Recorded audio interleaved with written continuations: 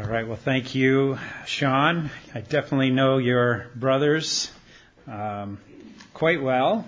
So, yeah, and the Hollingsworths, of course, and their son is up at Emmaus. Lots of mutual connection. So good to be with you all. I was supposed to come in 2021, and the week I was supposed, Evan called me a year in advance, and we'd been planning this, and then the week that I was to come, I got COVID, and so that ended that. So it's so good to be here. I was here one other time. I should have looked. I have it written down somewhere, but it's probably about 10 years ago. So it's great to be back and to be able to share in the ministry of the Word with you this weekend. What a privilege to do so.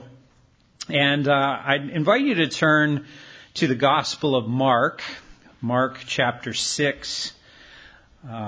Our assembly at Arbor Oaks Bible Chapel, I understand John Glock comes here regularly. John's part of our fellowship at Arbor Oaks, John and his family, so we appreciate them. But we've been going through the Gospel of Mark a little over a year now, and it's just been such a sweet study for us as we've dug in and really looked carefully at the Lord Jesus and how Mark presents the Lord Jesus. And it's just so important for us as believers to have our focus on Christ, to keep coming back to Him as central in our affections, in our worship, of course, in our witness, but also in our daily walk as believers, as disciples of the Lord Jesus, in the routine of life, to keep Christ at the center. And John Piper wrote a little book that is an excellent little book called Seeing and Savoring Jesus Christ. And that's what our study in the Gospel of Mark has helped us do, is just see Him and savor Him.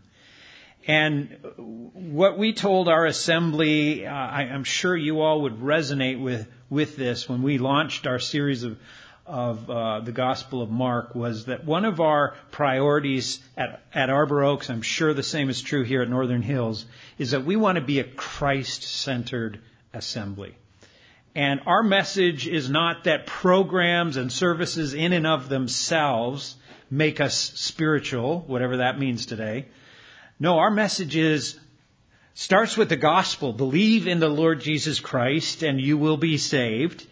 He is the Savior that we need, and through trusting Him and His work, we experience God's forgiveness and His redemption. We experience eternal life. But the Scriptures also teach us that as we continue to look to Christ, that's how we are transformed. As we behold His glory, Paul says in 2 Corinthians 3:18, that's how we are being transformed more and more into His image.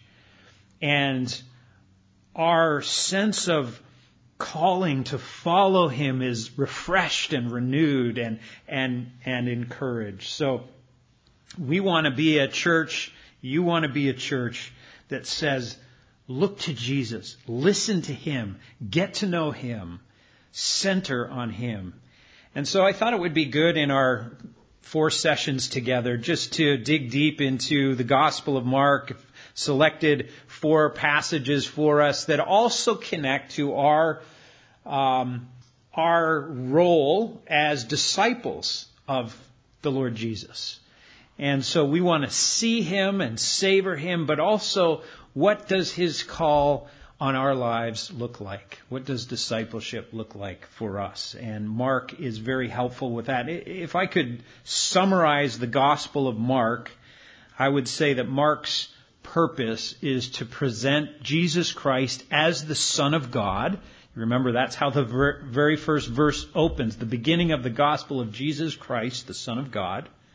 So this is how Mark is presenting Jesus to us as the Son of God, but this Son of God does something unexpected, at least in terms of the reaction of people when Jesus starts to announce this.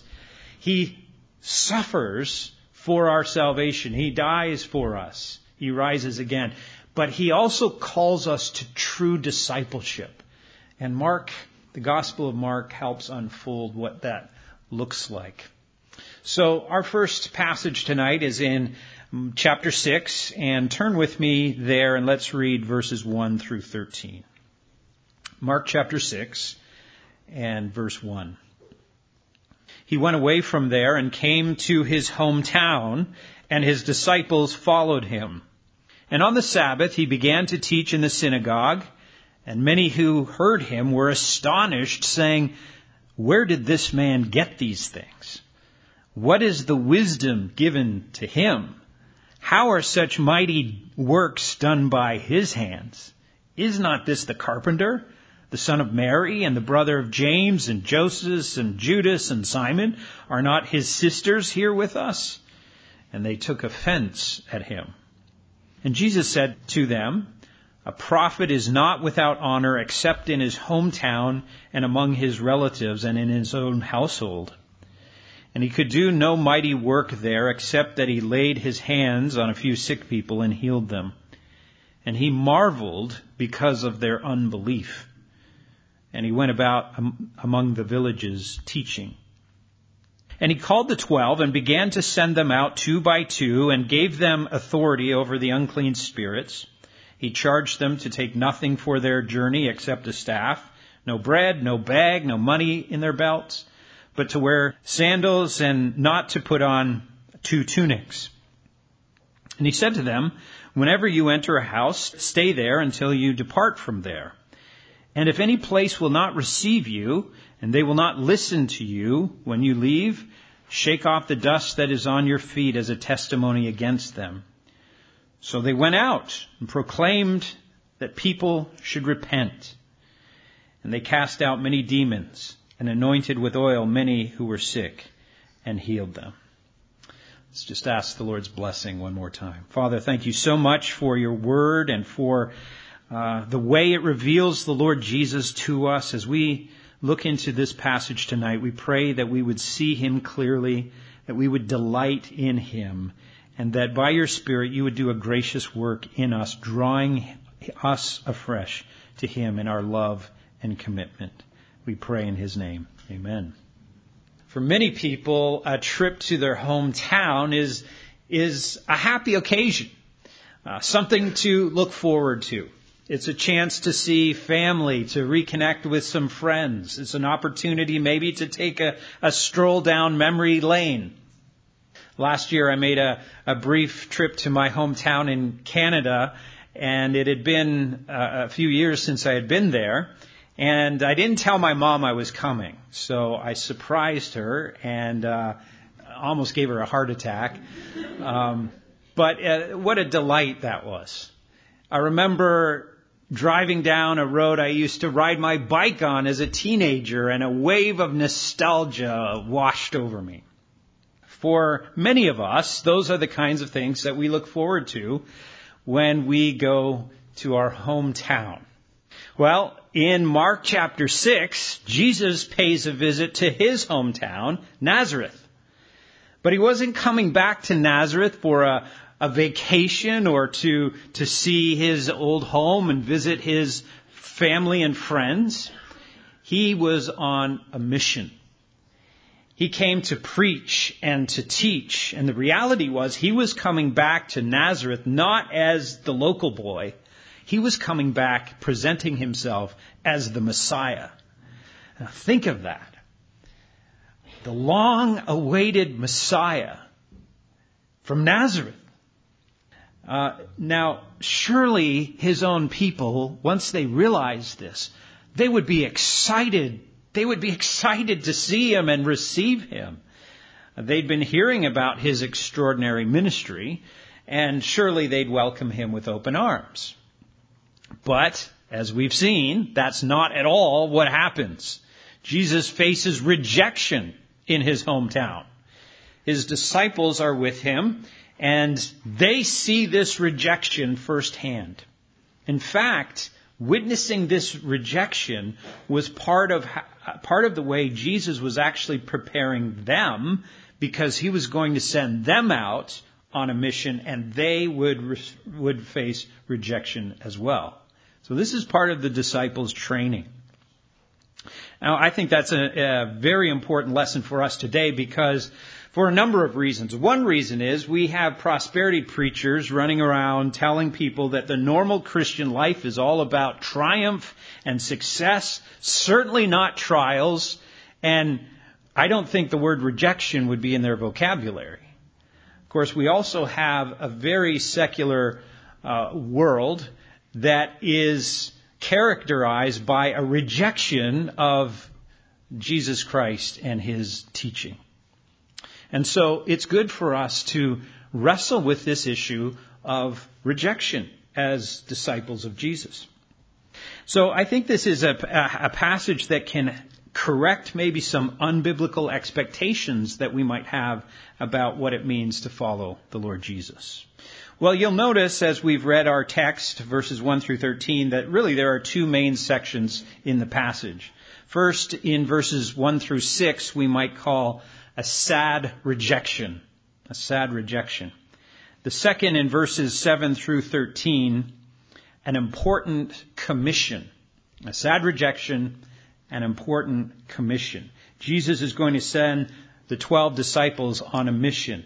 But we might ask the question, is there anything to relate these two sections? They seem almost separate. Yes, there is. And I've already hinted at it.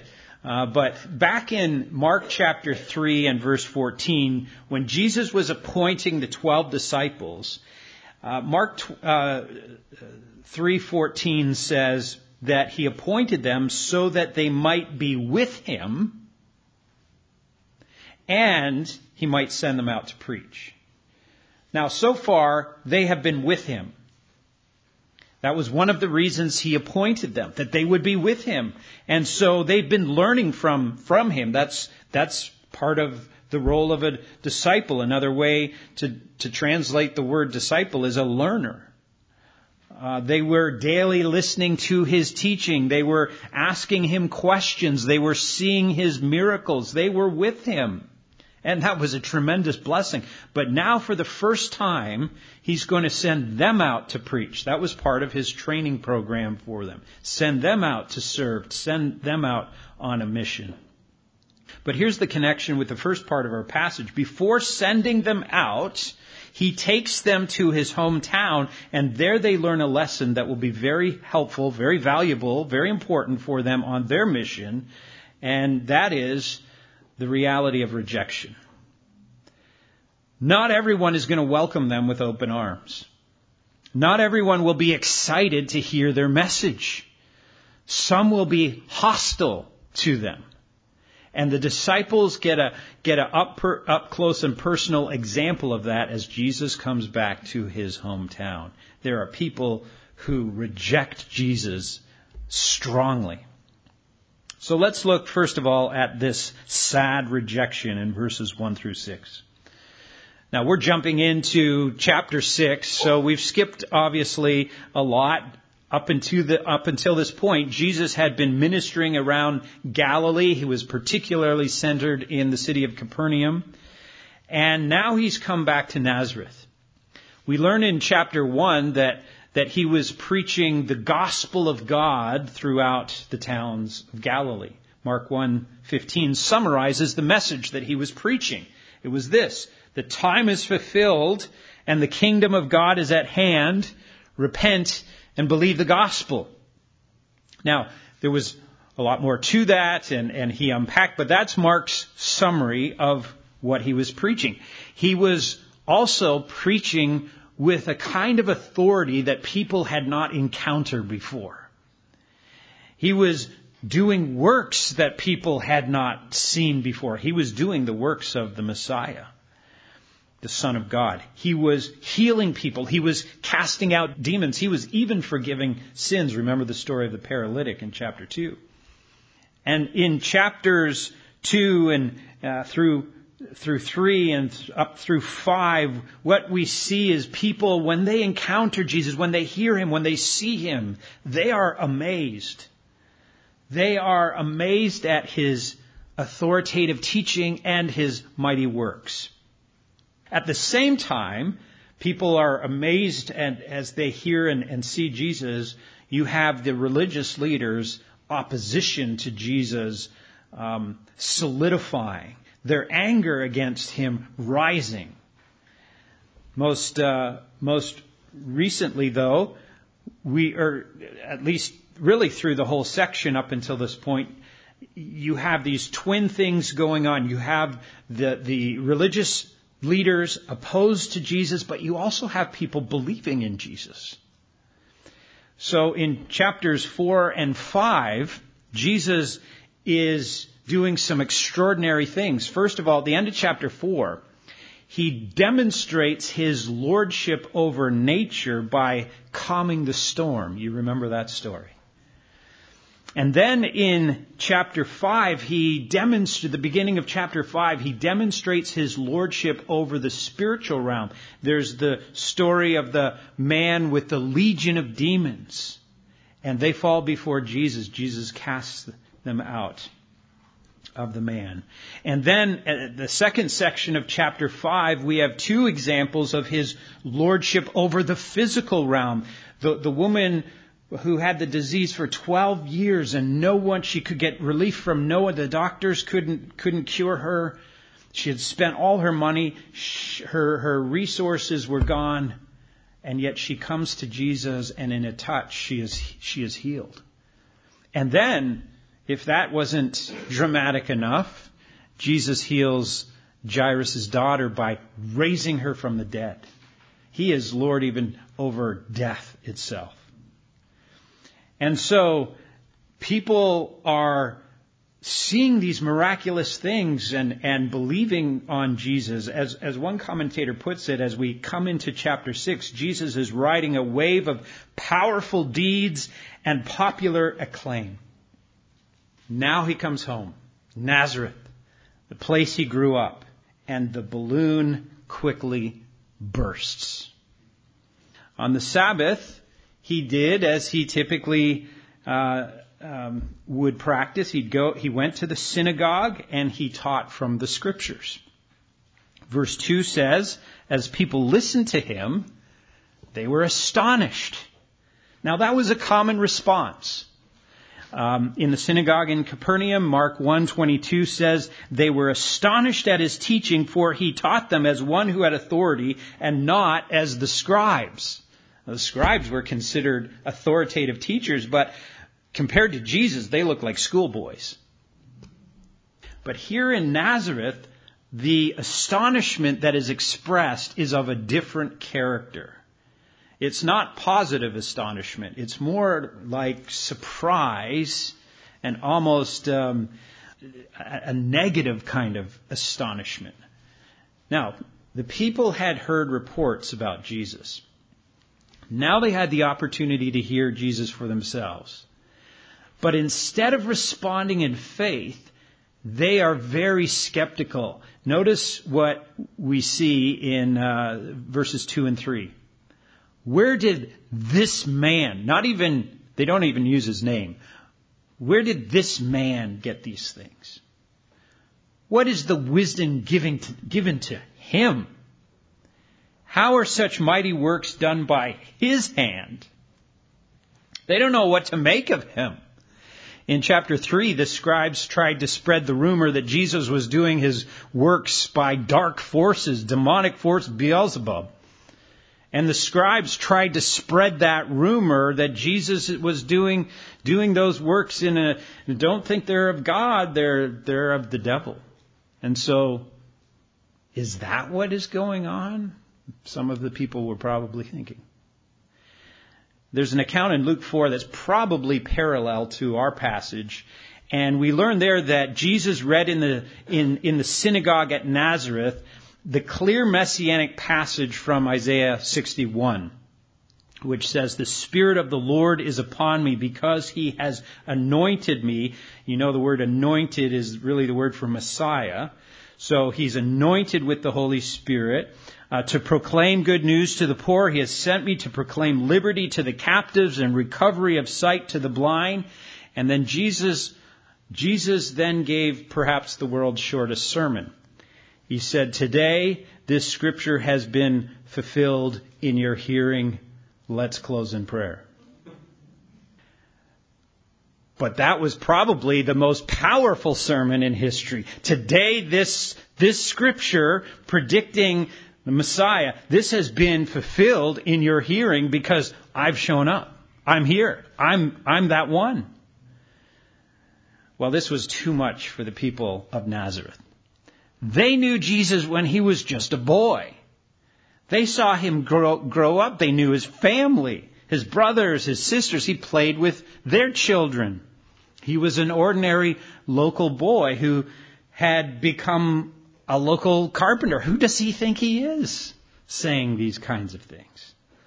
As one writer put it, it stretches credulity to believe that a local carpenter who made Aunt Tilly's chest of drawers or Isaac and Beulah's kitchen table could possibly be some kind of messianic figure.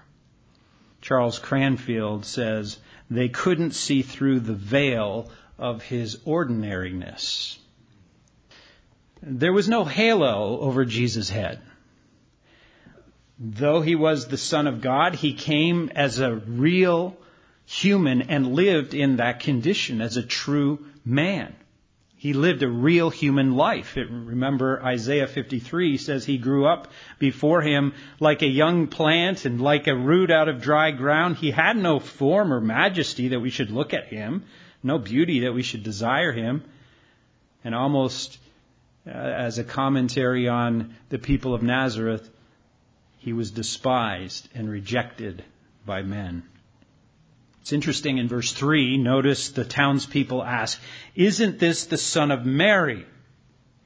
Now, in Jewish society, a man would be identified with his, or by his father, almost like our surnames today. And that was true even if the father had died, as Joseph probably had. But the people of Nazareth call Jesus not the son of Joseph, the son of Mary. Not because they believed in the virgin birth, but probably because they knew the story that Mary was pregnant before Joseph and Mary were officially married. So they were perhaps implying here that Jesus was illegitimate. This was an insult. Verse 3 ends, and they took offense at him. They were scandalized by Jesus. They rejected his message and his authority. Luke's account actually goes further and says they were filled with wrath and they drove him out of town and even tried to throw him down a cliff. In the face of such unbelief and rejection, Jesus in verse 4 quotes a proverb to the effect that a prophet is shown honor everywhere except in his hometown and among his own relatives. If you turn back to chapter 3, verse 21, there was an occasion after Jesus had done some miracles and people were following him and he had called the 12 disciples. His family came for an intervention. Chapter 3:21, and when his family heard it, they went out to seize him, for they were saying, he is out of his mind. They think he's crazy. Contempt for Jesus. We have an English phrase, right? Familiarity breeds contempt. Familiarity, yes, but contempt drips from the page here, doesn't it? And John 1, verse 11 summarizes it best, perhaps. He came to his own, and his own people did not receive him. Now that's interesting because people love their hometown heroes, don't they?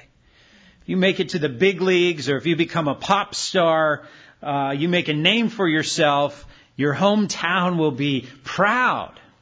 The mayor will give you the keys to the city. They'll name a street after you. But people don't love local prophets because prophets have a way of confronting sin and unbelief, as Jesus did. And this is hardly the way to become popular. Philip Ryken makes this observation from Jesus' words about a prophet not being honored in his hometown and among his relatives. He writes this, maybe this is one of the reasons why many Christians have trouble persuading their own family members to accept Jesus Christ. You ever had that challenge? He says, they speak to their families with a prophetic voice, exposing their sin and warning them about the coming judgment. Sometimes God calls us to this kind of ministry, but often it is better simply to embrace our families with the love that we have found in Christ, taking the role of a caring servant rather than a confronting prophet. Well, despite Jesus' mighty works, despite his authoritative teaching, the people of Nazareth see only a carpenter, only a son of Mary, only another one of the village children who's grown up and returned for a visit. And as a result, notice verse 5. Verse 5 says, he could do no mighty work there, except that he laid his hands on a few sick people and healed them. It's almost a little bit of irony. We would think laying your hands on a few sick people and healing them is a mighty work. But the point is that in the midst of their unbelief and rejection of Jesus, they were denied seeing more of the glory of Christ on display. It's not that it was impossible for Jesus to do mighty works. But again, it was their unbelief that deprived them of seeing more of who Jesus really was, receiving the grace of God that others had experienced through Jesus, who came to him and received him. In fact, the verse says that their unbelief amazed Jesus. People throughout Galilee had been amazed at Jesus. They'd never seen anything like what he was teaching and doing.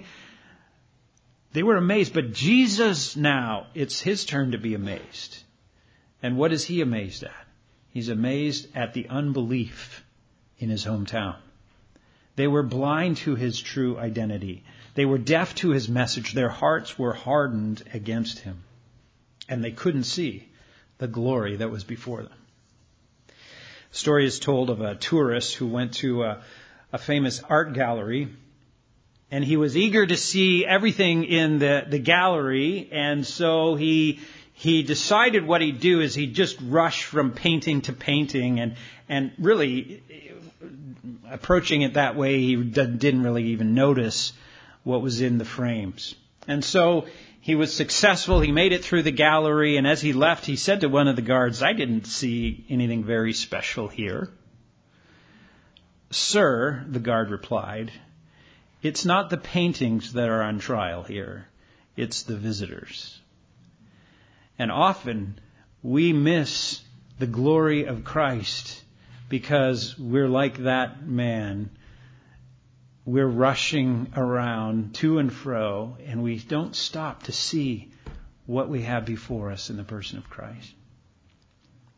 There are actually only 2 occasions recorded in the Gospels when Jesus is said to be amazed or marvel at something. He marveled, you may remember, at the Roman centurion who said he was unworthy to have Jesus come stay at his house or even come to his house. But if Jesus would just say the word where he was, he believed that Jesus could heal his servant. Matthew 8:10 says, when Jesus heard this, he marveled and said to those who followed him, "Truly I tell you, with no one in Israel have I found such faith." So he marvels at the faith of a Roman centurion. But the other occasion is right here. He marvels at the unbelief in his own hometown. I wonder, don't you? I wonder what would amaze Jesus about us. Would he marvel at our faith?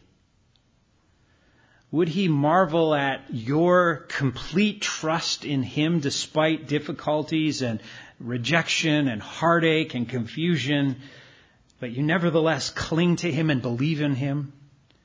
That's what pleases him.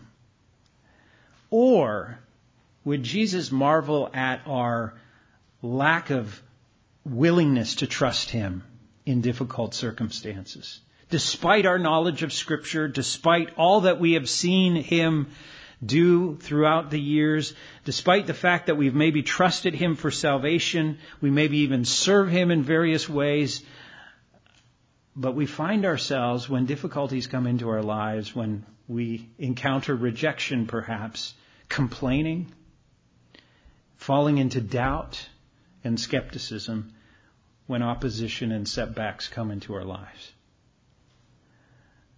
And Jesus, I wonder how often he's amazed at our response. Don't be like the people of Nazareth.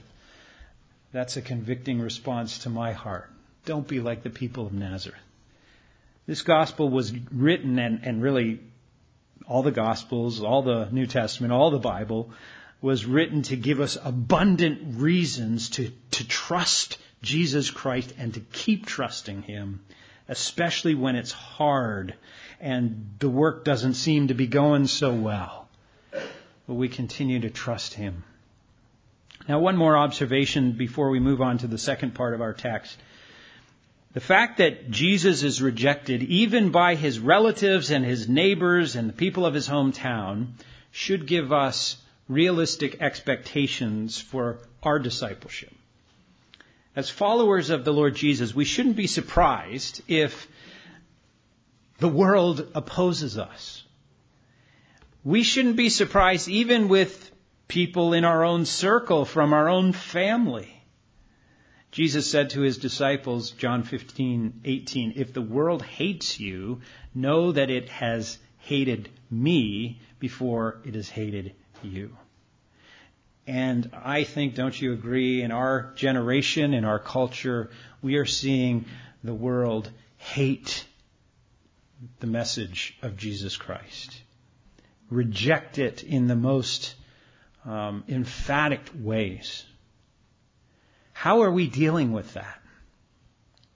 If our attachment to Jesus Christ is just for some perceived benefits we might receive, we probably won't have the stomach for this kind of rejection. We'll compromise at some point. But if we have become followers of the Lord Jesus Christ because we know, we are convinced, we believe that he is Lord, he is the Son of God, he is our Savior, our precious Savior who laid down his life for us so that we can know God and be delivered from our sins and be reconciled to God and be redeemed and set free from our bondage to sin and know the joy of knowing God and knowing his Son and having the Holy Spirit operative in our lives and having the privilege of serving him as the Master and King. Then when opposition comes, and it comes, and it will come, when rejection comes, when the difficulties come, we will keep standing for Christ and with Christ. By his grace, we'll be willing to endure the rejection of the world for the acceptance of the King. And we'll have eyes to see that what we have in Jesus is far greater than anything the world could offer us. Well, the disciples witnessed the unbelief and rejection in Jesus' hometown. But again, this was part of their training. Jesus has been revealing himself to them. He's been teaching them. Now it was time for them to go forth and proclaim the good news about him. But Jesus was also preparing them to face this kind of rejection that he himself experienced. So we come to this important commission. Look again at verses 7 through 13. And he called the 12 and began to send them out 2 by 2 and gave them authority over the unclean spirits. He charged them to take nothing for their journey except a staff, no bread, no bag, no money in their belts, but to wear sandals and not to put on 2 tunics. And he said to them, whenever you enter a house, stay there until you depart from there. And if any place will not receive you, and they will not listen to you, when you leave, shake off the dust that is on your feet as a testimony against them. So they went out and proclaimed that people should repent. And they cast out many demons and anointed with oil many who were sick and healed them. Jesus was rejected in his hometown, but that does not bring the mission to a screeching halt. And that should encourage us in our day where we are living in much rejection and opposition to the message of Scripture, the message of Christianity. The Lord Jesus said, I will build my church and the gates of hell will not prevail against it. The mission goes forward. And it's true, as commentator William Lane says, unbelief is the context in which the Christian mission advances. And what we see in this passage we've just read is that the disciples went out and they had success. People responded. No doubt they faced some rejection as well as Jesus prepares them for that. But the mission advances. The mission advances. How encouraging is that for us? Christ is still building His church. People are still responding to the good news of the Lord Jesus Christ. And the Lord wants us to be prepared to face rejection and opposition, but not to allow that to discourage us so that we stay silent and we abandon the mission. No, the mission goes forward. Jesus' work moves forward, and part of that work was to train the disciples to be fishers of men. He trains them, He commissions them to advance the mission, to proclaim the good news of Jesus. And the fact that Jesus chooses to include the disciples in this important work, in His mission, is extremely gracious, because the track record of the 12 up until this point, and as you know, reading the Gospels, the track record of the 12 wasn't exactly stellar, right? But as James Edwards, one of the commentators, points out, the sending of these particular individuals with all their flaws shows that the fulfillment of the Word of God depends not on the perfection or the merit of the missionaries, but on the call and equipping of Jesus. How encouraging is that for us? We often feel, well, how can I speak to people in today's world? I got my own issues. I have all kinds of problems myself. I don't know. I probably can't answer all their questions. No. Jesus sends us and He equips us. He gives the Holy Spirit to fill us. He gives the Holy Spirit to open the hearts of people we talk to. And He allows us, with all our flaws and imperfections, to be part of His work. What a wonderful thing. And in our text, Jesus gives the disciples here a particular commission. They were to go and proclaim His name. They were to call people to repent. He even gave them authority over unclean spirits, since those forces would certainly try to hinder the work. It's important to notice that the text says He gave them authority. They didn't have the authority in themselves. Their authority came from Jesus. Their ministry and preaching was to be an extension of the ministry and preaching of Jesus. And in some ways, this mini short-term missions trip that they were launching on was a foreshadowing of what they would be called to and what we are called to after the death and resurrection of Jesus that's launched on Pentecost. Notice they were sent out 2 by 2. That's an important detail. It's important because in the Jewish world, a matter must be established by the testimony of 2 or 3 witnesses. But there's also much wisdom in this approach, and no doubt all of us could attest to this. It's hard to carry out ministry on your own. 2 or more provides mutual encouragement and prayer and complementary gifts. The joys of ministry are greater when we share them together. The disappointments are still disappointing, but they're more endurable as we share the burdens together.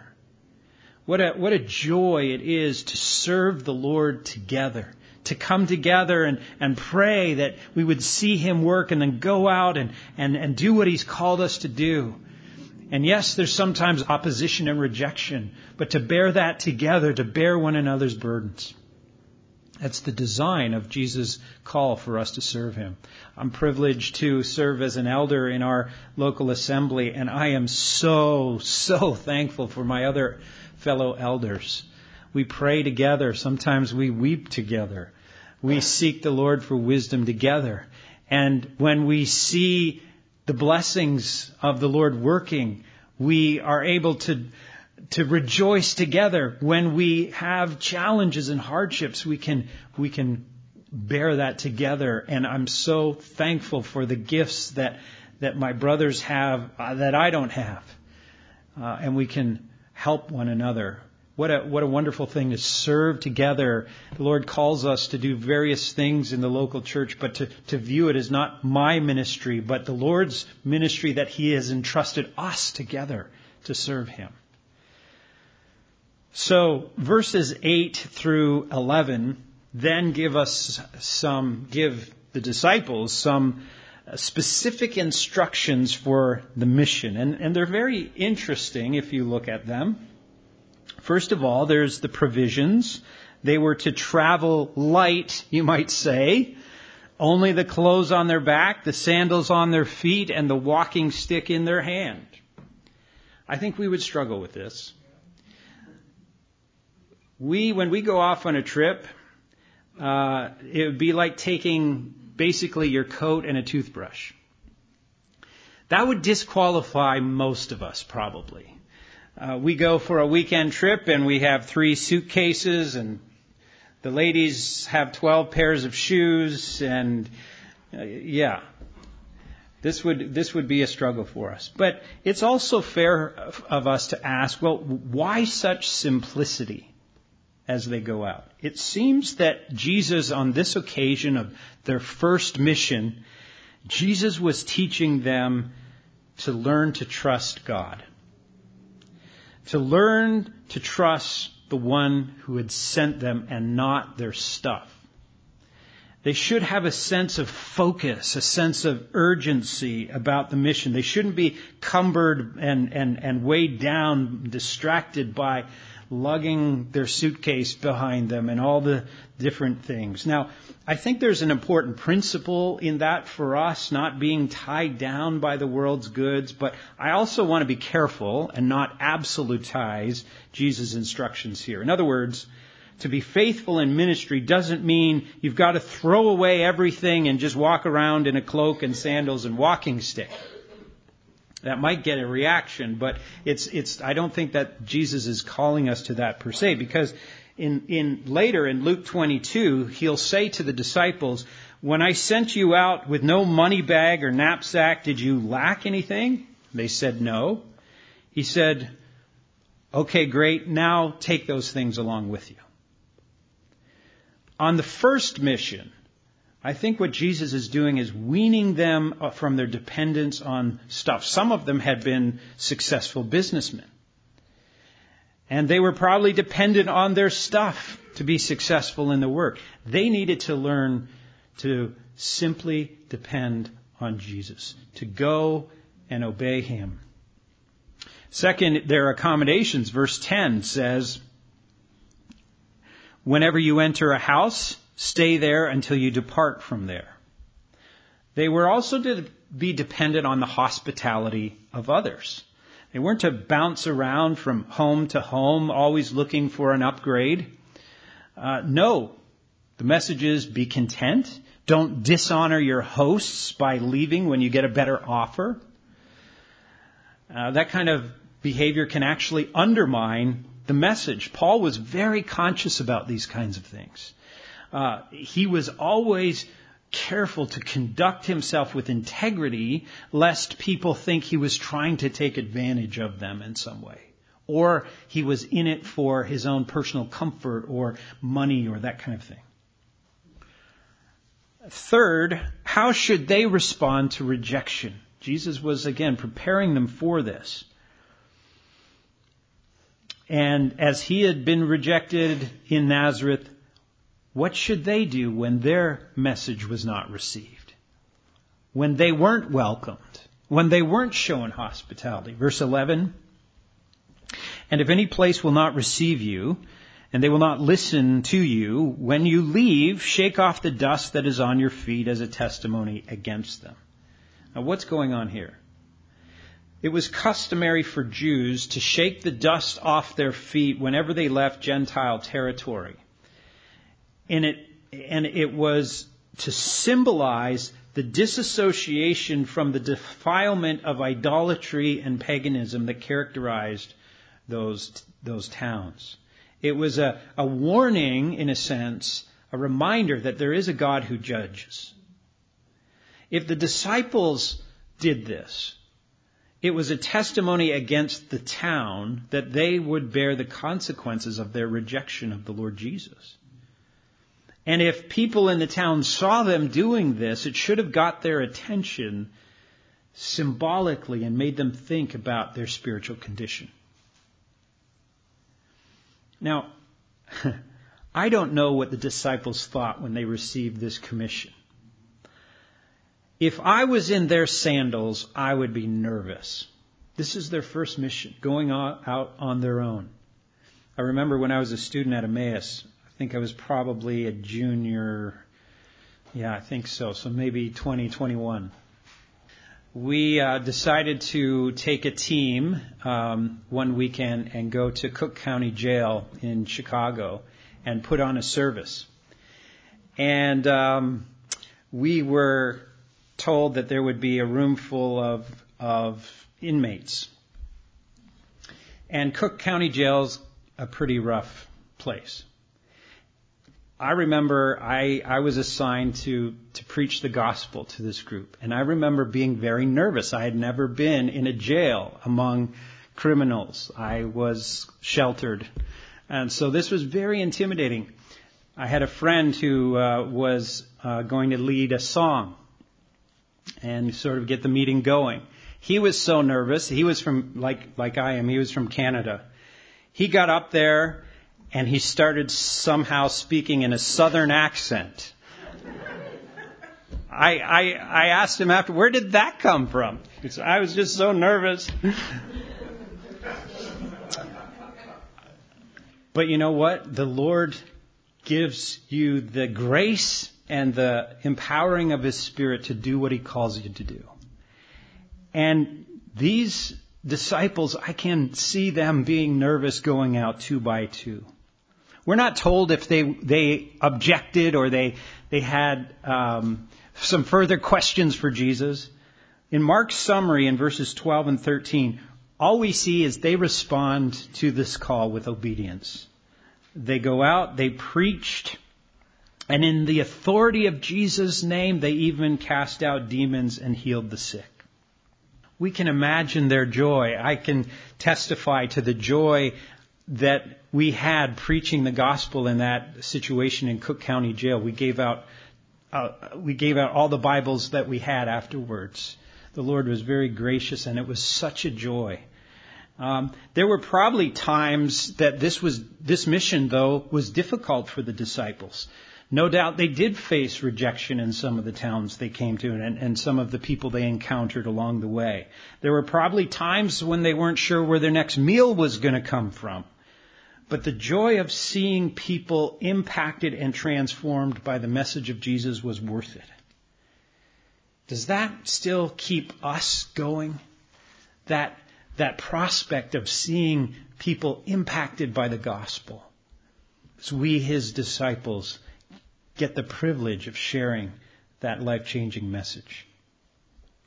As we conclude, let's be reminded that the Lord calls us first to be with Him. That was the first part of their calling, to be with Jesus, to see Him, to learn from Him, to worship Him, to trust Him.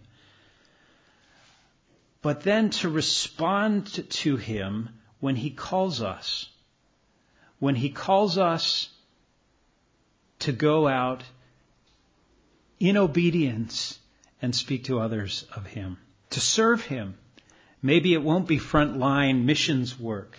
Maybe it'll be in the ministries of the local church. Maybe it will be in witnessing to our neighbors. Maybe it will be serving in all kinds of different ways that we have opportunities to represent the Lord Jesus Christ.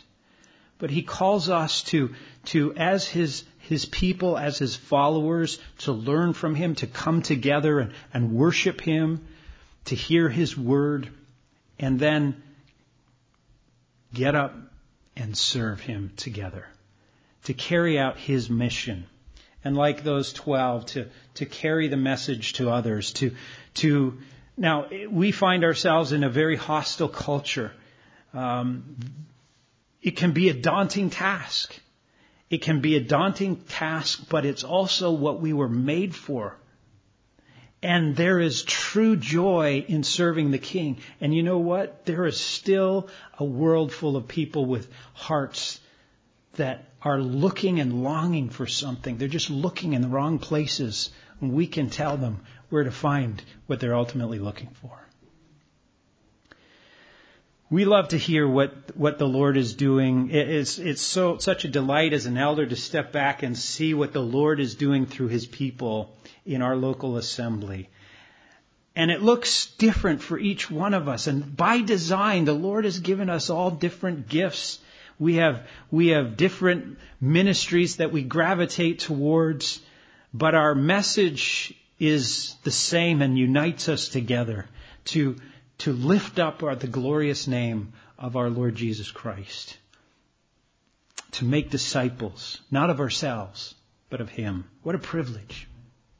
Don't lose that sense of privilege and joy in the midst of discouragement, in the midst of rejection and disappointment. I came across a story, and I'll close with this. Daniel Doriani tells a story about how serving the Lord can change our perspective. We can fall so easily into just a kind of mindset of complaining and looking at the negative. He writes this. A few years ago, a certain couple was very frustrated in their church. They were getting little from worship. It was a difficult time. Then they heard of a need for someone to disciple some single adults in their church. They were intrigued. It felt like the call of God. After they prayed together, they offered to help. And so they began working with single adults, one-on-one. They hosted events in their home. They came to love the people. They loved serving the Lord in this way. And suddenly, they loved their church again. And the complaining went. You know, the Lord calls us to serve Him. Often it's hard. It is hard. Sometimes we face rejection and conflict and misunderstanding. But there's also great joy. There's a tremendous privilege when we come back to the basic perspective that we are serving the Lord Christ. And keeping Him at the center helps us focus not on the stuff of this world, but on the needs that are all around us and the glory of a Savior who alone can meet those needs. Let's pray. Father, we're so thankful for the picture of the Lord Jesus that we see here in the Gospel of Mark. And even in the face of rejection, He does not throw in the towel. He continues on the mission that He was on to redeem the likes of us and to train the likes of us to be His disciples, to be His followers. Father, we pray that this weekend we would be refreshed and encouraged as we look again at our Lord Jesus. We pray that You would just renew our sense of joy in Him and sense of privilege in serving Him. And we pray that You would unite us in serving Him together. And that as we do, You would give us the privilege of pointing others to the Savior and seeing lives transformed as only He can work in lives. So we give ourselves afresh to You. We pray for Your presence with us and for Your blessing. In Jesus' name, amen.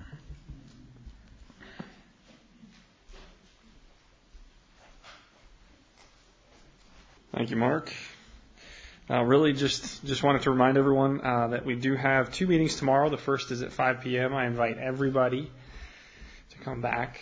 Tomorrow there will be dinner in between, so 5 o'clock p.m. will be the first session, 7 p.m. will be the second, dinner in between.